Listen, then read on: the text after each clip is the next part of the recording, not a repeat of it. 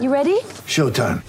On May 3rd, summer starts with The Fall Guy. Let's do it later. Let's drink a spicy margarita. Make some bad decisions. Yes. Audiences are falling in love with the most entertaining film of the year. Fall Guy. Fall Guy? Fall Guy. That's what the poster said.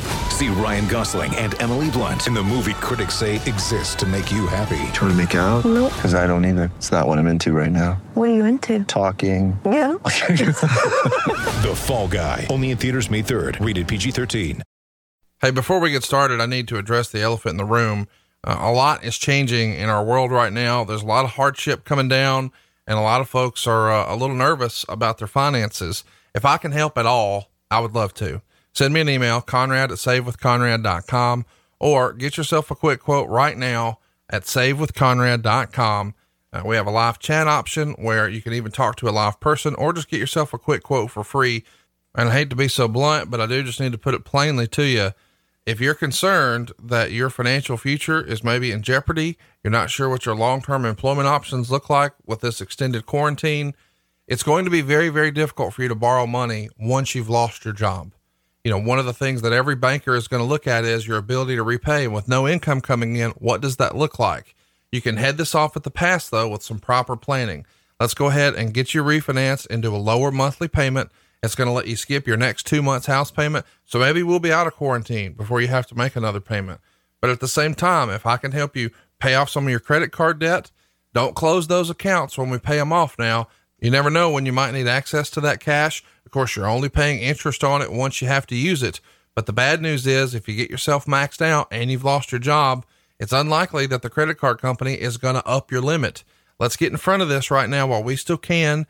And all of a sudden, interest rates are about as good as they've been in a long, long time on your mortgage. So there's never been a better time to get a lower monthly payment to reduce your overall debt load. And it might not be a bad idea to pull out 3 to 6 months worth of your monthly bills and just keep that in cash on hand at all times.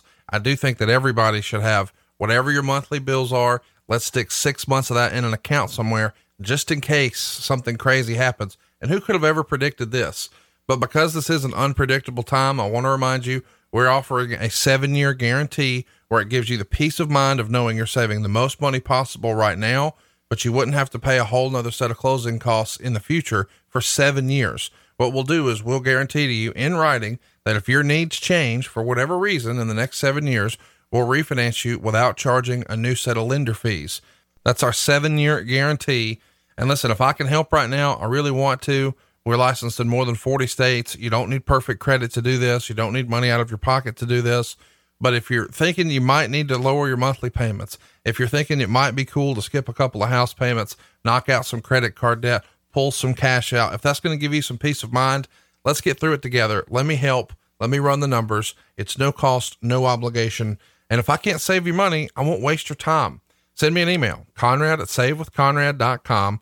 Get a quick quote at savewithconrad.com. Even talk to a live person. NMLS number 65084, equal housing lender at savewithconrad.com.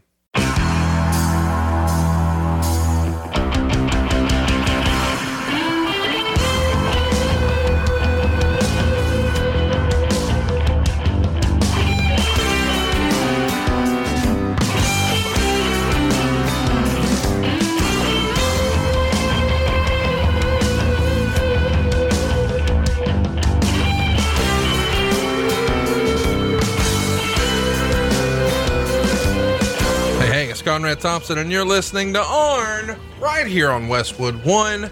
And of course, the man of the hour, our host, is the founder of the Four Horsemen, the Hall of Famer himself, Double A, Arn Anderson. Arn, how are you, man? I'm fantastic. Feel very fortunate. We're in the middle of this ongoing crisis worldwide, and just want to thank all of our listeners for tuning in every week. And if there's anything that we can do from our end to make your life a little better, that's what we're here for. And we just want everybody to pull together and get through this crisis and get back to normal. Yeah, we appreciate you guys tuning in with us. We should mention we're going to try to keep doing these shows every single week without any interruption. Arn is recording from the comfort of his home. I'm doing it from the comfort of my home. So even as everyone's state goes into lockdown, we're still here ready to hook you up and try to keep you entertained, and we got our work cut out for us this week, man, because it's hashtag Ask Arn Anything. And we have got hundreds and hundreds of questions to dig through. But before we get into it, I feel like we should mention that our man Ryan has been pretty creative lately over at arnshirts.com. I don't know if you've seen it, but a couple of weeks ago when Chris Jericho referred to your sort of cheat sheet on Dynamite as a Waffle House menu because it's laminated, we went to work and we created a Waffle House inspired shirt. We've also got a Rat Patrol shirt, which is probably going to be the most popular shirt in the business. All of these are available now at arnshirts.com. Rat Patrol on a t-shirt. You ever think you'd see that happen? Well, yeah, I'm sure of it. I'm sure Scott Armstrong, Johnny Rich, and the Tonga Kid are all pissed right now. Well, we've got other funny shirts they won't hate. Like, I worked hard for this body. Fat looks better tan. And a Led Zeppelin inspired Arn Anderson shirt, Spinebuster of the Gods. Go check them out right now, arnshirts.com. Without further ado, let's get right into it. We got a great question here from Eric Brennan. He writes, in 2011, when CM Punk got white hot, were you involved in the production of his story with John Cena? And if so, did you know if Punk resigned with WWE, or did you find out like everyone else when he walked out on Raw a few weeks later? So this is not when he actually leaves in 2014, but it is when he knew he wasn't going to resign and he was leaving, and he cut that infamous pipe bomb promo from Las Vegas on June 27th of 2011. And man, he was just on fire after that. How involved were you with that process? Since you were John's guy, I imagine you were right in the middle of things, putting together what most people consider the best Money in the Bank pay-per-view match ever, him and John Cena on top. And Punk won the belt, kissed Vince goodbye, and left through the crowd, and then took a picture of the belt in his refrigerator just a few minutes later. Well, most of the final decision stuff then and now comes from the boss in the big chair. I was probably there for a lot of the discussions as far as just the breakdown of the match. Not all, but some, and had a little input on that. But mostly those guys, Punk knew what he wanted to do. He knew where he was heading. Cena knew what he wanted to do. He knew where he was heading and where he was positioned. And most of that stuff was over my head as far as final decisions go. The pipe bomb promos just simply came from a guy being given free rein to be himself, which is the way it should always be. The inability to allow a talent to do what he feels is going to inhibit his production, always.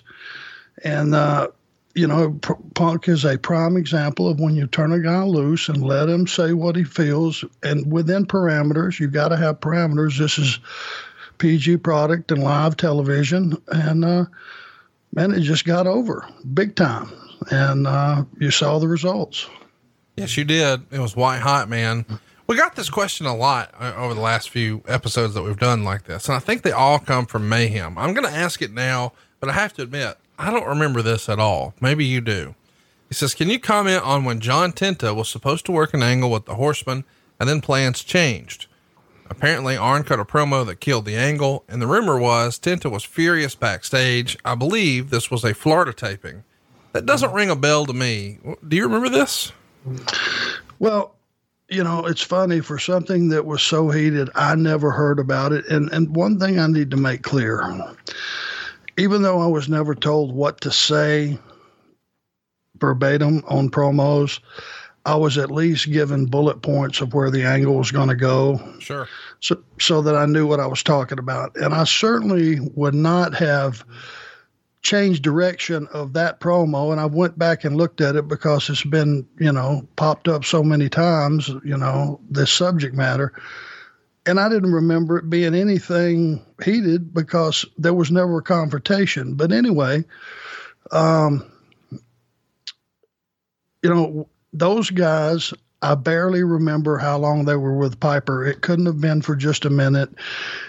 And the content of that promo would have had to have came, from Eric. He would have had to give me some ground rules that we were changing angles and all that stuff. I just wouldn't have went off on a tangent and said, Piper, you need to come with us. Those guys aren't experienced enough to pull this off. that's not something that I would have just changed directions on without having some direction. And I'm not pointing a finger or passing anything. I mean, the angle changed. So, you know, it's not my fault the angle changed. I didn't know that I was being disrespectful to anybody. I was just saying what was given me and put in my words, not passing the buck. I don't even remember that I would have thought, if that's something that would have stood out, I would have went, boy, that's really dumping on those guys. Anybody that knows me knows I'm not a fan of dumping on other talent. You build other talent up so that when you go to war with them, you've got a war with somebody good. And if they beat you, somebody good beat you. You don't just tear a talent down and make them look bad, because if they turn around and beat you, then somebody lousy beat you. Right. That was just the way I conduct business. So I don't remember having a conversation, but I'm sure I got some bullet points. And if John felt slighted, I feel bad about that. He was always a gentleman, always nice to me. I was always nice to him. Just one of those things, I guess. I'm glad I wasn't in that trailer when he came in there, if that was really the case. And I'm sure Stevie Ray and Booker wouldn't say something wasn't so. Ricky Morton's mullet wants to know, how did you go about getting your boots and trunks? I think back in the day, most of the guys got it from a company called K&H. Is that right? Yep. And so did I. Bill Ash was my first boot maker. He made boots for a lot of the guys. He was out in Arkansas where his company was, but the tights were from K&H. And I just had, from day one till my final day going to the ring, I had standard K&H tights. Talk to me about boots. We've heard Rick over the years praise Clifford Macias. How did you get hooked up with the guy in Arkansas, and why did you favor one boot maker over another? Well, back in the day, you just kind of fell in line. There weren't that many boot makers. There weren't that many people making tights. You know, some people that made more money had private seamstresses, but it was, you know, to make stuff that was different, long tights, you know, once they started to go a little bit, you know, upgraded, more flashy, whatever you want to call it, upgraded, you know, trunks, long tights, whatever it may be. It branched out to more people that were doing that. But when I first started, it was just K&H, and it's just what you did. You ordered your tights from there and gave them the specs, and that was it. And there was a couple of boot makers. The one that Rick used was much more expensive than I was willing to pay. Ash was much more reasonable, and that's who I went with. Well, nothing wrong with that. Another great question here from Ricky Morton's mullet. He says, did you prefer the ropes in the WWF or the cables in WCW? It's worth mentioning, I guess, the ring ropes in the WWF are actual ropes, whereas in WCW, it was more of a cable with a covering on it. Talk to us about the differences and what you preferred one way or another. Well, you know, when you first start, they're both rough on your back because your back's not used to running full speed and having a cable dig into your back or having a rope dig into your back, for that matter. I preferred the WCW rings just because they were a little smaller. The cables would kick you off a lot quicker, so it made the spots and the action a lot quicker. And the ring being smaller meant you weren't having to wait, or what you felt like you were waiting forever for a guy to come off the ropes and have your contact, whatever that was. It felt, going from a smaller ring to a bigger ring, it took a little while to get used to that downtime. Even though it was a second or two, it felt like an eternity to you, or to me anyway. And I just preferred the smaller ring with the cables. Another interesting question here that has been discussed a lot on Bruce's show. Bad Money Slim brings us. Can you give us one smelly wrestler and a quick story about them, and about every other response to that tweet is, and why is it Vader? For whatever reason, Bruce has given Vader a reputation for not being the most hygienic. Is there another name, or was Vader where you were going as well? Well, he kind of stands out a little bit. Leon was a big man, you know, he sweat a lot, and that's coming from me, who's the consummate sweater. I was a huge huge sweater back in the day. That was both a blessing because it made you feel good to get that deep sweat, but it was, if you didn't take care of it and not subject other people to it, it was magic could put some heat on you. Leon's, more so than Leon stinking, I think his gear was what stunk. Right. And it would get to the point of, because, in those days, you either had to have a bunch of trunks if you're going to go out on a 10-day run, or you had to wash them out in the sink when you got back, which is what 99% of the guys did. They would get back to their hotel, unpack their bag, wash out their trunks in the sink, hang them up, let them dry overnight. That way you could, keep them clean from day to day. But it took a little doing. Leon was probably the top. I could see him coming in the room, slinging his bag over in the corner, having a couple beverages, something to eat, going to sleep, waking up the next day when it was probably time to go to work, and maybe putting a fresh towel in there, and the gear had not budged overnight, and that didn't take long to compound. Just guessing. I don't think a lot of guys really think about how challenging it is to keep your gear clean like that, because let's run through just the timeline. You finish your match at the building, say, 10 or 11 o'clock at night. You try to take a shower, throw on some new clothes, throw all your gear in a bag, start driving. You go 300 miles, check into a hotel in the middle of the night, probably 3 a.m. or something silly like that. And then at that point, you're supposed to wash your gear. It's not like there's a laundry service available, because you got to be at the building the next day at 1 o'clock. So you've got like 10 hours to get some sleep, get something to eat, hopefully get to the gym.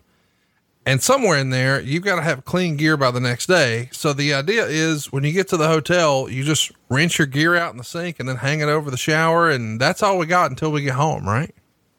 Pretty much. And you just have to be thorough with it. I mean, it absolutely works. There were, in the business that has passed, business of 20 years ago, 25 years ago, there were just certain things, that were locker room etiquette. You didn't have smelly gear. You didn't have a smelly body. You brushed your teeth before a match and pretty close to match time, or at least before you started warming up for your match. That was just for guys that like to eat onions and garlic, and I was one of those guys, I would imagine that would be a little bit testy on your opponent. And that's the wrong kind of heat, obviously. We all aspire to get heat in a match. That's the basics of what we do. You get mad at the bad guy so that the good guy can win and you feel good about it. Or vice versa if you're a fan of the bad guys. But your opponent having just reeking breath is probably not the kind of heat you're looking for. But yes, that was exactly it. You come back, no matter what time you got in, you unpacked your bag, because going back to being sweaters, if you're a sweater, your tights would be absolutely soaked after a 20, 30-minute match. And, I would always just wrap it up in the towel after I got done showering, wrap your stuff up in the damp towel, throw it in your bag so at least it didn't bleed into your bag itself. It bled into the towel, and you would get back to the room, and first thing you would do, no matter what time, was wash your gear out and hang it up. And hopefully by the time you woke up in 4, 5, 6 hours from then, you would, it would be hanging there and partially dry, hopefully mostly dry. And then that was just a day-to-day occurrence. It was just being respectful of your opponent, being respectful of your work area and yourself. Let's keep it moving here. Got a great question from Reluctant Millennial. It says, hypothetically, what kind of match would Arn have had with Orange Cassidy if you were in your ring prime today? Oh gosh, I would have figured out pretty quick that this, first time I saw this guy work a few times, I didn't get it. It was so far-fetched from anything I'd ever seen, which is, a compliment to the guy's credibility. Now, the old school in me would have looked at that initially and went, well, that's the craziest thing I've ever seen. The guy walks up to me disrespectfully with his hands in his pockets. I'm going to knock his teeth out. Ain't like he could do nothing about it. But you have to evolve in this business, and you have to know what's entertainment. And most importantly, you have to look at performers and see the reaction of the fans, because things are changing, folks. And stuff that made sense 25 years ago, you can probably let your foot off the throttle a little bit these days. Now, I'm always going to say and believe, you want to go out and make everything you do make sense and be credible and non-see-through. That's your goal. It's like the difference in good acting or bad acting in a movie.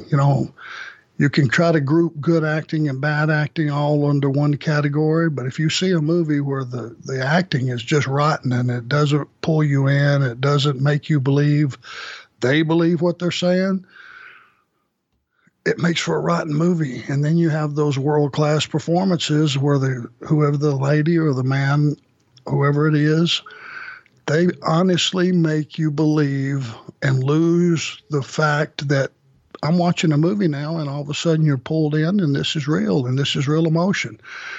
And that's what a guy like Orange Cassidy, he's actually a very talented performer. He had a match with Pac here a while back that was very good, and Pac is very good, and he catered to Orange Cassidy's gimmick.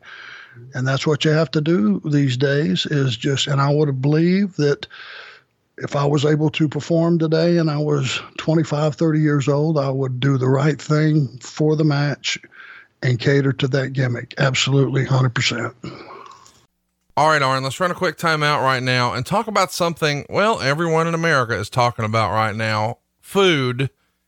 The grocery stores are overrun. It's so much easier to get food delivered. But what about the best meat in America? Of course, we're talking about that famous Fairway Meat Market. Go see it for yourself. Fairwaymeatmarket.com.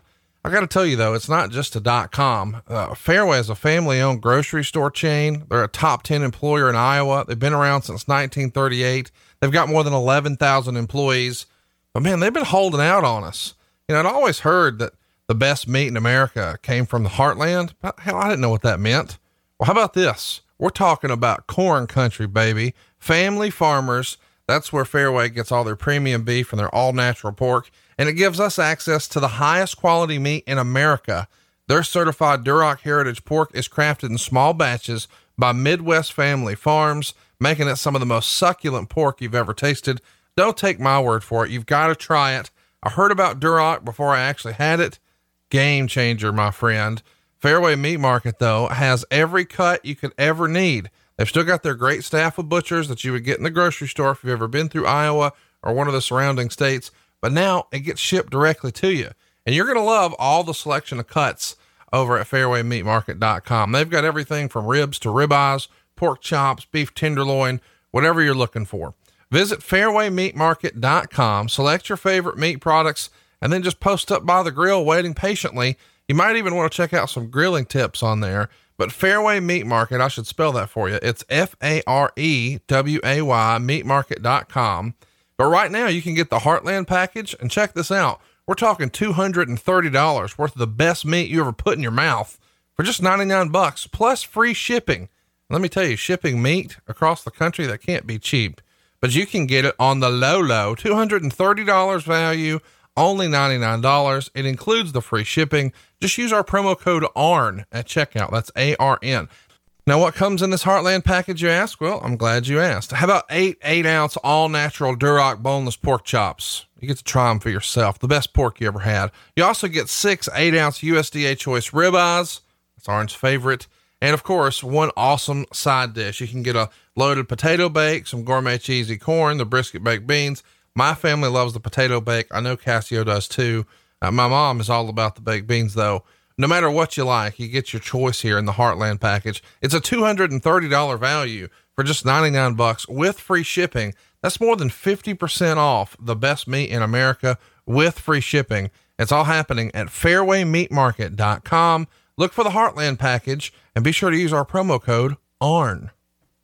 Talk to me a little bit about Hulk Hogan turning heel. Josh Kuhn wants to know, what were your feelings when you heard about Hulk Hogan officially turning heel at Bash at the Beach 96? Well, it was one of those things that you went, well, God Almighty, I never thought I'd see that. And that alone is the selling point. You know, and then you start thinking, well, but God, he's got all these fans, and there's been so many years, you know, that he has put into that character. I mean, it's not really broke. Why would you try to fix it? You know, and it just, I think everybody that knew the business at the current time were looking at it as, well, God, I kind of want to see how it's going to be, you know, dealt with in the fans, and how they're going to receive it, and how the boys are going to receive it, and how Hulk is going to be able to pull this off. And, you know, there was a lot of questions and inquiries, but then, you know, there's that part of you that went, God, this thing has been 20, 25 years in the making. It's, or however long Hulk has been in the business at that time. And you will go, I don't know. So I was sitting there like everybody else, and it turned out to be a really near riot. So other than just get disappointed, they got pissed. And when they get pissed, now you're talking about full arenas. And I was glad to see that it worked, and it did. Let's keep it moving and talk about Tito Santana. We got a question from Josh Kuhn about that. He's a guy who doesn't get talked about enough. Any good memories of working with Tito? Yeah, Josh, I mean, you know, Tito Santana is one of those guys that was so good and, you know, such a good employee and never any issues. You know, he was invisible, and he was the guy that you knew if you just said, Tito, I need 15 minutes with wrestler X, Y, Z, didn't matter, or I need 3 minutes. He was going to give you what you needed and the proper story. Just a really talented performer that was always so good that he almost was never in the news because he was always so consistent. And he was excellent every time I was in the ring with him. And every time I saw him work, he was just great baby face. One of the all-time greats. And I agree, he doesn't get enough love, probably doesn't get talked about enough. We've got a story that sort of grew a life of its own on Tony Schiavone's podcast about Tommy Young and the Barbarian. Did you ever hear about how they wound up having to share a room, and maybe Tommy Young accidentally shooed a lady friend away while Barbarian was taking a slam, and then Barbarian said, well, it's only me and you here? Do not know that story. That would be a Tommy Young exclusive. Yeah, they both told the story. You know, David Flair told me the story, and I thought it was just funny. And then when we brought it up to Barbarian, he told us the real story, that apparently he had a lady who was going to come visit with him and spend some time with him after the matches. And for whatever reason, Tommy didn't have a room that day. So he wound up bunking up with Barbarian. And while Barbarian was doing a number 2, there's a knock at the door, and Tommy answers, sees that it's a young lady, and says, oh, he doesn't want to see you, get out of here. And then Barbarian is very upset with Tommy Young for shooing away the evening's entertainment, and a conversation was had, and we created a famous Tommy Young t-shirt as a result. So Barbarian says, no, that story is 100% on the nose. So if you have a chance, go out of your way to listen to it in the archives on what happened when. I'm pretty sure I don't want to listen to it. David, but thanks anyway. Sure. Tom wants to know, is there anyone that could have taken on Ming in a bar fight in his prime? Ken Shamrock, Ron Simmons, anybody at all? Well, you never discount a guy like Ken Shamrock or Ron Simmons. I mean, Steve Williams. I mean, any of those, you know, the badasses. But I've always contended, and until something proves me wrong, Haku was in his own class. There was Haku, Division I, and then you go down a little bit, you got Division II, you know, and the Lesners and those guys all fit in that Division II. Not to be disrespectful to any of them, I just think Haku was a very special deal. My nickname for him was the Human Vegematic, and I wasn't far off. PJ Smith wants to know, when did Arn first realize John Cena would become the guy? Well, there was a meeting Vince had, and, I don't remember what year it was, but it was time to make some changes. We were coming out of the Austin Rock era, and those guys were going to be moving on, doing their own thing. And you had to recreate a huge gaping hole as far as personalities and talents that were not only bigger than life, they were bigger than the business at the time. They had exceeded everything that had ever been done before it. Rock and Austin, when they were at their peak, my God, you can say Hogan put them in that same deal, but these guys were just different because they were, 20, 30-minute performers. Hulk had his deal and he had his fans, and there was Hulk Hogan faces on everything. But Austin and Rock, that was something special. And that we had a production meeting, and, Vince said, guys, we got to move on. Here are the four guys that, I want you to look at them. It was Batista and Cena, Randy Orton. Maybe it was just three guys. And it needs to be one of these guys or all of these guys, but these are the guys we're going to go with. And I thought they were pretty good choices.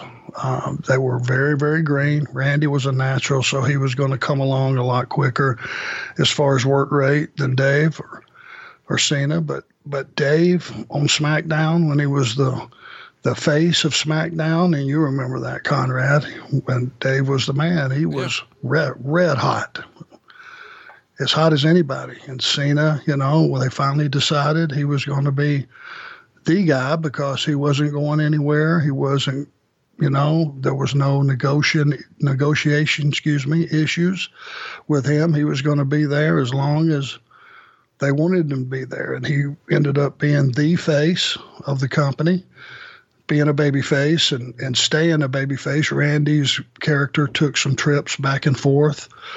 And Dave, was to go on and do some other things. So, they decided on him. We went with him, and every week it was, a conscious decision on what was done on all of Cena's comment or all of his content, whatever he was doing on the show or backstage or whatever. There was a lot of thought given to that.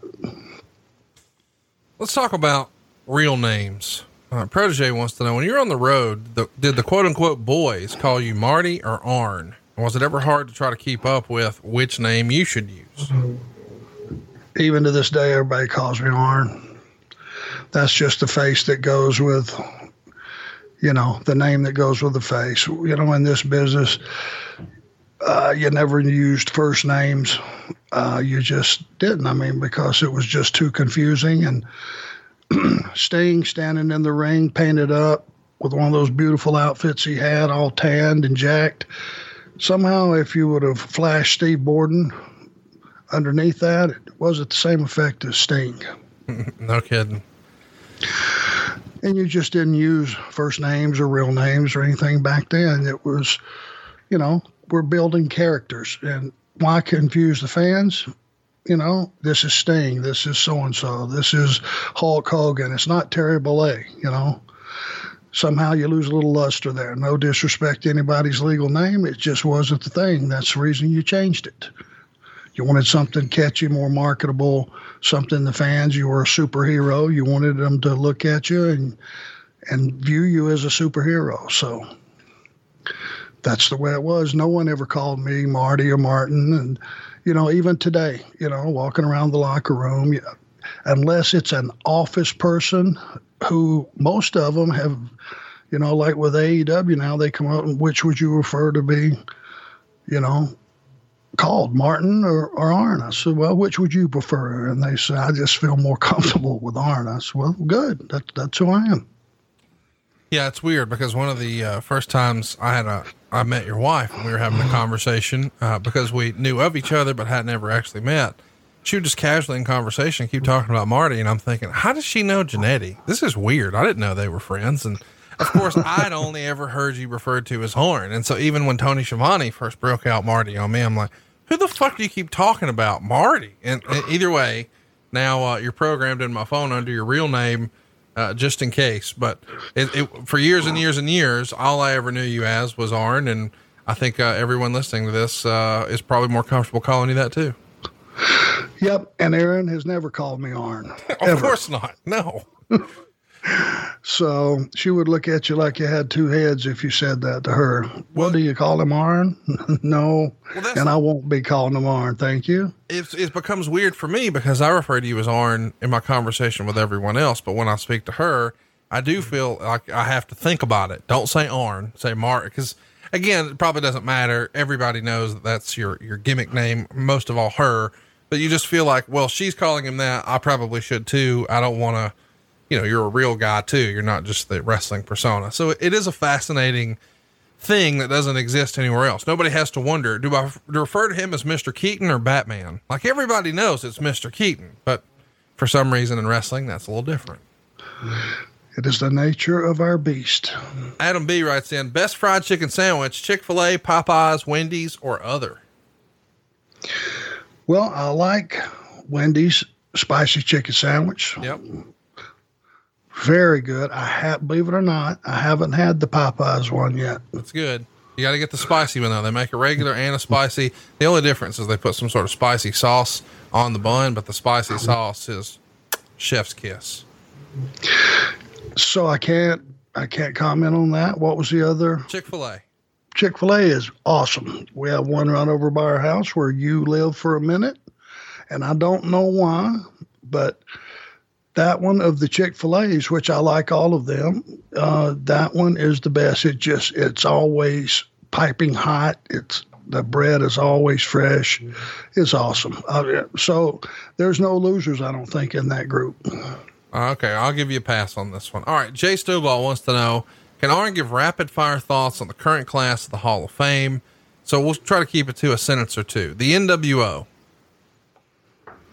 They were special. If they want to honor those guys for their contributions to the business, I'm all for it because they definitely were on fire. Batista. Love Dave Batista as a human being and talent that I got to work with quite a bit. So happy for Dave going in. Bella Twins. Bella Twins were a very good team before their time. I don't think their work rate was appreciated fully because, they were just being twins was cool too, watching them out there. But I thought their work rate was solid and, they were a good team.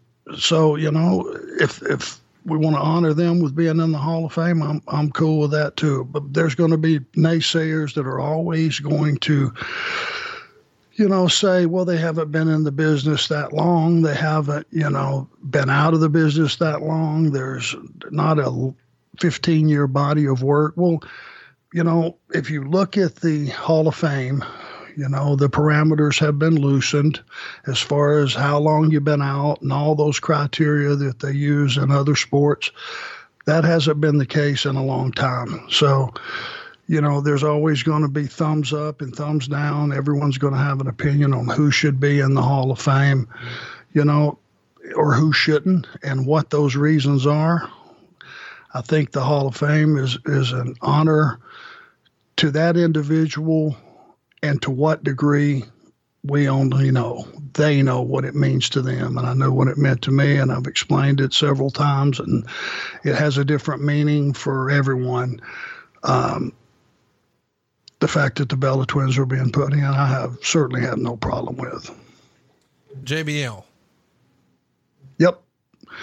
JBL's a guy that really worked hard. He changed characters in midstream. I loved the APA. I had an APA t-shirt, which they gave me, which I was very proud of. Love Ron Simmons. Those guys were fun to be around. They were great for the locker room. And, they were always ragging. Well, not Ron, but JBL was always ragging on everybody, and and a lot of people, would call him a bully. I just say, fight back, guys. Jesus, I mean, if he's ribbing you, fight back. I mean, we're jousting here. We're not getting into a fist fight. We're jousting back and forth. So if he zings you with something, zing him back. And Bradshaw would have loved that. All right, let's get to the next one. The British Bulldog. Tremendous performer. Incredible physique. Davey never worked like a muscle guy to me. He seemed more athletic than muscle bound. And when you were as big as he was, that was quite a chore to pull off. Really was good. Him and his partner were a great team. Davey was a guy that was involved in some huge matches that met all expectations. I'm a big fan of his son, and very glad that he is being put into the Hall of Fame because, what it means to his family, and I'm happy for them. Last but certainly not least, Jushin Thunder Liger. Awesome. What a performer. Can you imagine working in that headgear and that gear every single night in these hot arenas? Most people would laugh at that and go, whoa, what's the big deal? Well, when you got a full body suit all the way down to your hands and all the way down to your ankles, and it's thick and made out of that material, brother, you sweat. And when you sweat, you get dehydrated. And it's hard to perform when you're cramping up and stuff like that. And those full body suits and those headgears, which was cumbersome, and you had to allow for those horns on spots and everything. There was a lot to consider that most people take for granted. You couldn't just grab a headlock on that guy. The horns may be in the way, or if you do grab one and press the horns down, now you had a comedy act. There's stuff that most people never would think about and probably haven't thought about until we just talked about it. But it's a lot of things go into wearing a costume like that, and the guy could just perform. He was a lucha before luchas were popular. He did all that stuff, the high flying stuff, and took it to another level. He was one of the first guys I ever saw do that. And he's phenomenal. Always a gentleman in the locker room, always a good businessman. Very happy for Jushin Thunder Liger. Shit! Damn it! Those are the sounds I used to make whenever I would cut my balls shaving, but I don't anymore. Thanks to Manscaped. Manscaped, thank you so much for turning my loud shrieks into multiple peaks. And listen, we've all had a little manscaping accident once before. You know what I'm talking about. You got a little too close for comfort. Ding. No. Now, nicks and cuts, they're a thing of the past. Thanks to the brand new Lawnmower 3.0 from Manscaped. It's their 3rd generation trimmer. It still features the same great skin safe technology to keep those bad boys nice and smooth. And the engineering team has spent 18 months perfecting the greatest ball hair trimmer ever created. We're talking about, of course, the Lawnmower 3.0. The battery will last up to 90 minutes. It's even got an LED light, which you really need. And let's not forget about the fast charging stand. It's a rapid charging dock powered by USB. And when a lady comes to your house, she's going to know you are ready for business. A lot of folks are telling us they're having great luck with this new Lawnmower 3.0. You got to try it for yourself, but please don't send us before and after photos. That's a real thing we're trying to avoid. Get your own. This is a real story. We got Arn Anderson one of these, and his son wanted one, right? They can't share one. You need your own, and get your own with free shipping and 20% off when you use our promo code ARN. Manscaped.com, of course, is where you'll pick it up. One more time, you'll get 20% off and free shipping with the promo code ARN at manscaped.com. That's 20% off with free shipping at manscaped.com. Just use the promo code ARN. Your partner, your dick, and your balls will thank you. But get your own at manscaped.com. Let's talk a little bit about Tully Blanchard. Steve wants to know, Arn, could you talk about Tully Blanchard's slingshot suplex? How strong was he to put that move on Dusty Rhodes? Stronger than you would think.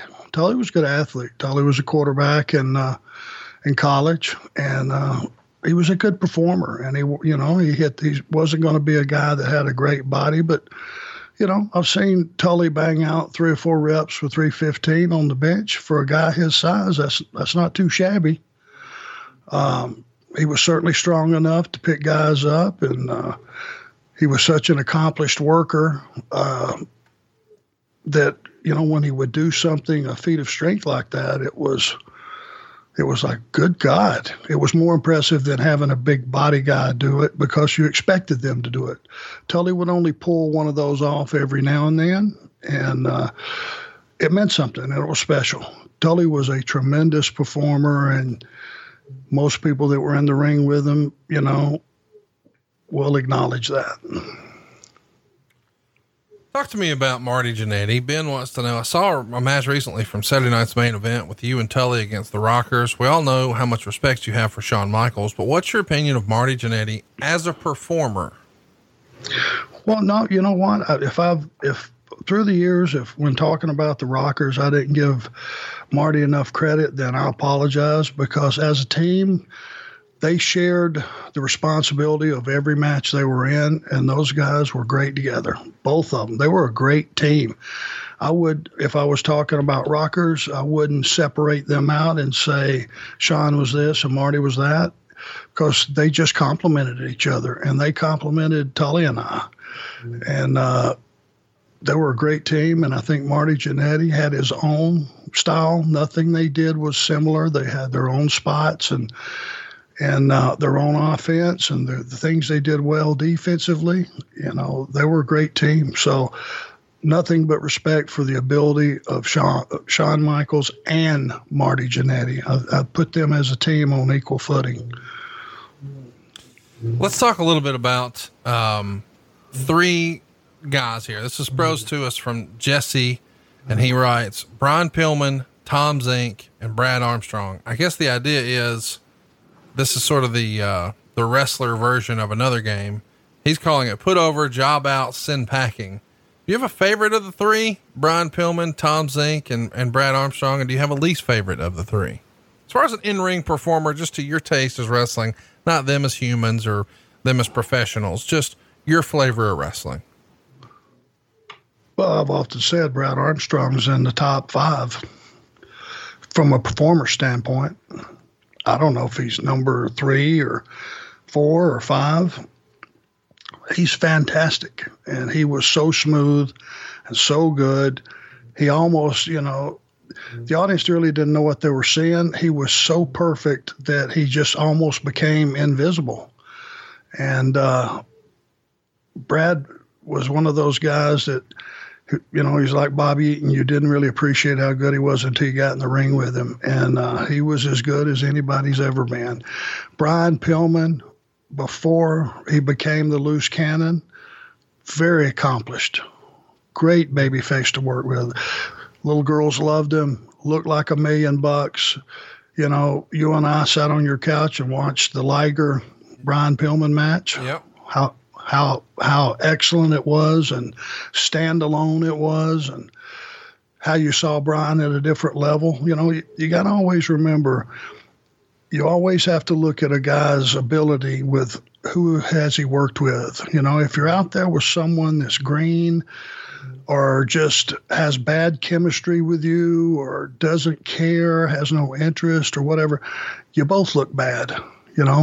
Brian Pillman is one of those guys that could go out there and figure out a way to make himself shine with no matter who the opponent was. And, he just was very good. And when he turned into that character, that crazy man, that loose cannon, it was one of the most exciting times, confusing times in the business. You didn't know what was what and when was he working and when was he shooting and what the deal was. And he just brought a new character to the industry. And if you go back and look at it, it was way above his time. I think Tom Zink, great looking babyface, handsome guy, good physique, all those things. I just don't think Tom was as driven at being very good as Brad or Pillman. I mean, they wanted to be the best they could be, or the best in the business, or whatever the thought process was. I think Tom was just a guy that was having a good time and enjoying his TV time, you know, and the ladies that afforded him, like I said, he looked like a movie star. And, but I think as far as becoming the greatest worker or the hottest guy or being the number one guy in the company, those thoughts never entered Tom Zink's mind. I'm just guessing. A couple of interesting questions here. This one comes to us from Michael McGuire. He says, who are some of the heels that most people wouldn't realize were the most kind human beings in real life? So we've often talked about how in real life, some of the good guys are bad guys and some of the bad guys are good guys. Who do you think was, maybe one of the nicest in real life heels there ever was? Well, gosh, this name always comes up, but Haku, Barbarian, those guys were two assassins, two killers. But if you were friends with the Island Boys, they would lay down in the road and let a car run over them to keep you from getting hurt. They were just good guys, good people, nice people. Bobby Eaton, that name keeps coming up, really nice person. One of the best people on earth, but there was a time when Cornette and him and Dennis had the most heat of anybody in the business. Yeah. But Bobby was, just a sweetheart. Barry Darsow, Demolition, very nice man, good friend of mine. But there's a lot of good guys, and you can look at, if I had a roster in front of me, I could go this guy, this guy, this guy. But when you're a heel and you're a good one and you're accomplished and you have heat and you get negative reactions from the audience and you're able to go out and turn a baby face into a focal point that the audience wants him to just cream you. When you're that kind of heel, you get all your nastiness out at work. 9 times out of 10, when you walk out the door, you've got all that frustration out of you. Anything that may come up day to day is gone, and you can just be who you are. And, a lot of times the bad guys are the good guys, and the good guys who believe their press a little too much and really think they're doing all that's going on in that ring themselves, they become the bad guys. Dan Cash wants to know, who was a better partner, Ole or Tully? They were both great partners, and I put them in different categories. Ole gave me credibility by allowing me to be an Anderson. Ole was a very solid, intense, straight from A to B performer. What you saw is what you got. The audience believed in Ole. Tully, from a performance standpoint, knowing what was called for that match and that night and where the angle was and where you were trying to get to, nobody was better. I enjoyed both. I couldn't put one above the other, except to say I feel like Tully and I shared a time in the business where we were as good as any team in the business, and that kind of puts it in a different category. Slizzard wants to know, when are you going to get out and spine buster this fucking coronavirus so we can get on with our lives? Brother, if I thought I could do that, I would waste my very last one. Not say waste, but I would burn my last spine buster, because this stuff is really dangerous. It's really kicking the world in the nuts, and I'm for doing everything and anything to get this thing under control. Dylan Jacobs wants to know, what are you watching now that you're stuck at home? Oh, gosh. I love Discovery Channel. Love Cops in any form, whether it's live PD or whatever it may be. They're throwing a lot of specials like, old things. They're running reruns and stuff like that. The D Wade story was good viewing. I watched it the other day about his entire career. That was pretty cool. There's still some good programming on TV, because that's all there is to do anymore. Yeah, there's not a lot right now. Pop Vinyls wants to know which relationship caused more conversation / disbelief / anger with the boys, Billy Kidman and Tori Wilson, or Stacy Keibler and David Flair? I don't know that I even understand that question. Well, there's been a lot of guys that I've podcasted with over the years say that people absolutely hated Billy Kidman just because he was with Tori Wilson. Like, how in the world does this knucklehead land Tori Wilson? And I'm sure people thought the same thing about David Flair and Stacy Keibler once upon a time. Any of those draw big disbelief that you remember from the locker room? Well, it's, a guy is going to look at both of those women and look at both of those guys. And if you truly are a normal thinking man, you're going to go to yourself, my God, what's she thinking? But that would be with virtually 90% of the guys they were going to be with. Most guys would go, God almighty, can they not beat that? And there's another thought process, in the industry. Guys like to sit around and book like the territory or the company or the angles, and here's what I would do, and I'm a Monday morning quarterback and all that. But they look at certain females and think, the guys think that their mate needs to meet their expectations, which is pretty pompous, but it actually exists. And to a degree, I believe that exists in the office. They look at one of the ladies that they're featuring on television, and if her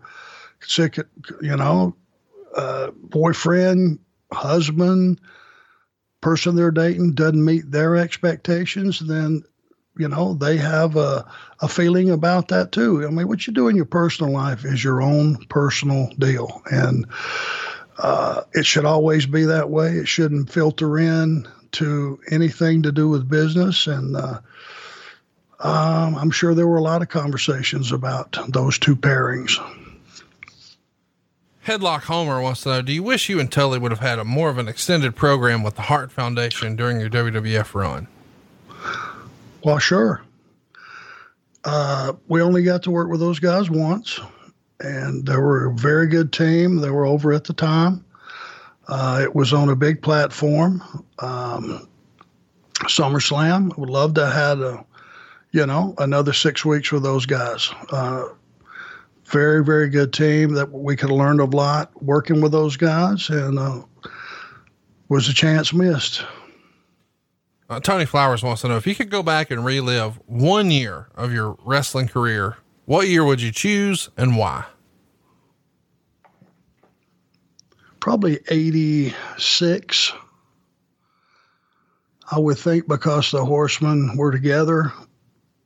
We were on fire. It was a new concept, but it was working and gelling, and it was on the upswing. It was just continued to get hotter and hotter, and our opponents continued to get more over and hotter and hotter. And it was where we experienced a lot of success as a company, which is the most important thing. You want your company to be strong so that everyone's job is secure.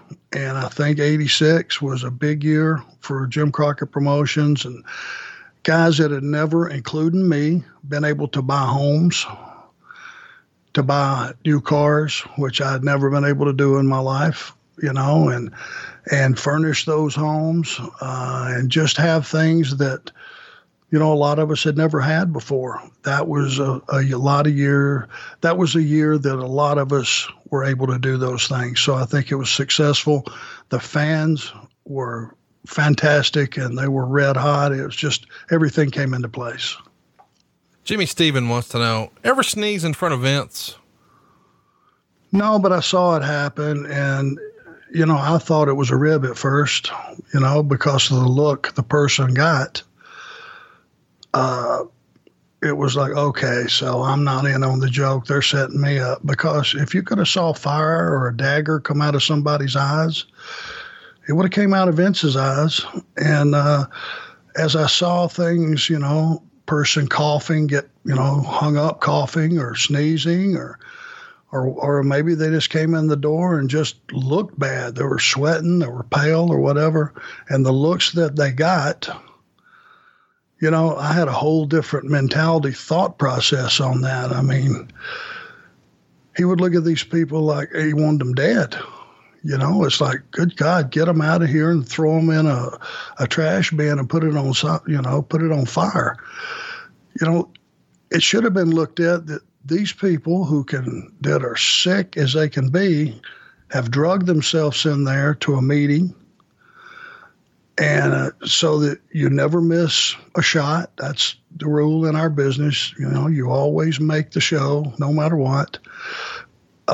You would think you would be thankful that these people are in there, and the fact that they're not making themselves cough. They're not doing it voluntarily. They're not sneezing voluntarily. Matter of fact, sneezing hurts.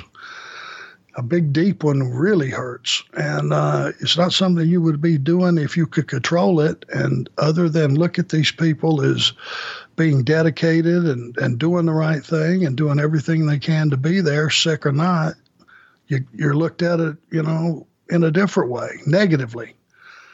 Never got that, but it's, you know, it's part of the psyche. Is the more you start to put the pieces together, you start to figure out what a guy's mentality is, and I started to understand it. Mike writes in, if you were going to have one tag match against the Revival, who would you want your partner to be? Tully Blanchard, Larry Zbyszko, Bobby Eaton, or Ole Anderson?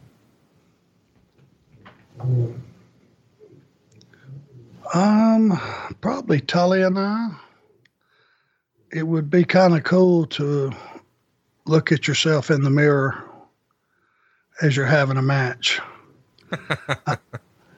Because I know these guys have patterned a lot of their stuff after Tully and I. And not that each piece of the physicality is exactly the same, but the thought process is the same. And that's what got Tully and I over to begin with, was the evil intent of what we did, not necessarily the physical part of it 100%, but just the setting a guy up and sucking a guy in and misdirection and something behind the guy's back that he never saw coming. That's the thing that these guys have really studied and watched and perfected. And, you know, they're more athletic than Tully and I will ever be or ever were, even at our peak. These guys can just do a lot more stuff, and you put all that thought process in there with it, got a pretty viable team. And the best of those guys has yet to be seen. Let me put it that way. We do have a question from Scott Dawson. Gabriel Hurl tweeted Dash Wilder, and he said, your house show tag match in Toronto last year versus Rude and Gable was the greatest tag match I've ever seen live. Thank you. And Dash said, some of the best matches I've ever seen or been a part of happen on live events. Those shows are the best. And Scott Dawson says, hey, Conrad, ask Arn about these matches. Us four were trying so hard to impress him. If you were fortunate enough to see this, I think most folks would think that that was the best tag team rivalry going at the time. Rude and Gable on one side and the Revival on the other. You were there agenting a lot of those matches, or at least on the cards at the live events when these matches were happening. Were they successful? Did those four impress you? You're damn right.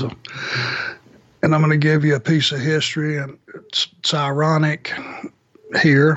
That house show loop, I gave those guys whatever time they wanted. Take whatever you want. And I reported back. I started reporting back from the first time I saw that tag match until I got to television. It was the best tag match I had seen in probably 15 years. Wow. And it was the best match on the card. And it is something that our audience deserves to have on television. And when we got to Grand Rapids for television, I believe it was Grand Rapids, at the meeting, I told Vince this. I spoke up and I said, there's a match you got to see. boss, but you got to give it enough time. You have to give this thing 25, 28 minutes so that it can play out. You can't just give it a 10-minute segment or something. And he gave them some extra time. And those guys went out, and I'm a big fans of Bobby Roode and Chad Gable. They made a great team. Chad Gable is, as we know, an Olympian, but he's a great worker as well. Bobby Roode looks like $1 million, great head on his shoulders for the business, looks like $1 million. And these guys went out and they tore the joint down. Now, at the meeting, I told Vince that, and he looks around the room and goes, well, why, okay, well, we'll make that happen. Why hasn't anyone else brought that to my attention, And he looks around the room at everybody, of course, silence. But the fact is, I'm sure most people are scared to open their mouth when you work there. Because if you say something in the wrong day or the wind's blowing the wrong way, it could cost you your job. And what's ironic, it wasn't, after they had that match and he saw it and he enjoyed it, and apparently he told the talent how much he enjoyed it, and they finally got their due. It wasn't much longer that I was no longer there. So I'm not saying that one has to do with the other. I'm just saying the irony of the way things happen in this business.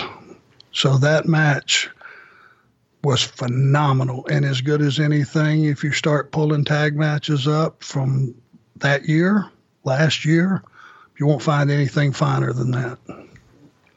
Well, we hope that you won't find anything finer than what we're doing here. Next week, we got Extreme Rules 2010. Tell a friend, hit the subscribe button. We're getting our Wayback Machine. We'll see you next week when we discuss John Cena and Batista in a last man standing match and so much more right here on ARN every Tuesday on Westwood One. I've been telling you for a long time that SaveWithConrad.com can save you money, but don't take my word for it. Jeremy, which one of the podcasts is your favorite one? My favorite one is probably What Happened When with Tony. What made you go to Save with Conrad in the first place? What was your goal? Save a little bit of money, condense some of my debt, instead of paying 3 different monthly payments on some things. Now I'm only doing 1 monthly payment, and it's actually less. Out of this whole process, do you remember how much money you were able to save? $900. I'm probably paying about $200, $250 less a month. Being able to have that $250 in your pocket or $200 in your pocket at the end of the month is a huge deal. Big help, big help. Would you recommend us to anybody, like a friend or a family member? Definitely. So what are you waiting for? Find out how much money you can save right now for free. You don't need perfect credit or money out of your pocket. Even credit scores in the 500s can be approved. And if we can't save you money, we won't waste your time. But because we're licensed in more than 40 states, we can help more families than ever before. Find out how much money you can save right now for free at SaveWithConrad.com. Oh, and did I mention you could skip your next 2 house payments? Hurry to SaveWithConrad.com. NMLS number 65084, Equal Housing Lenders. Woo!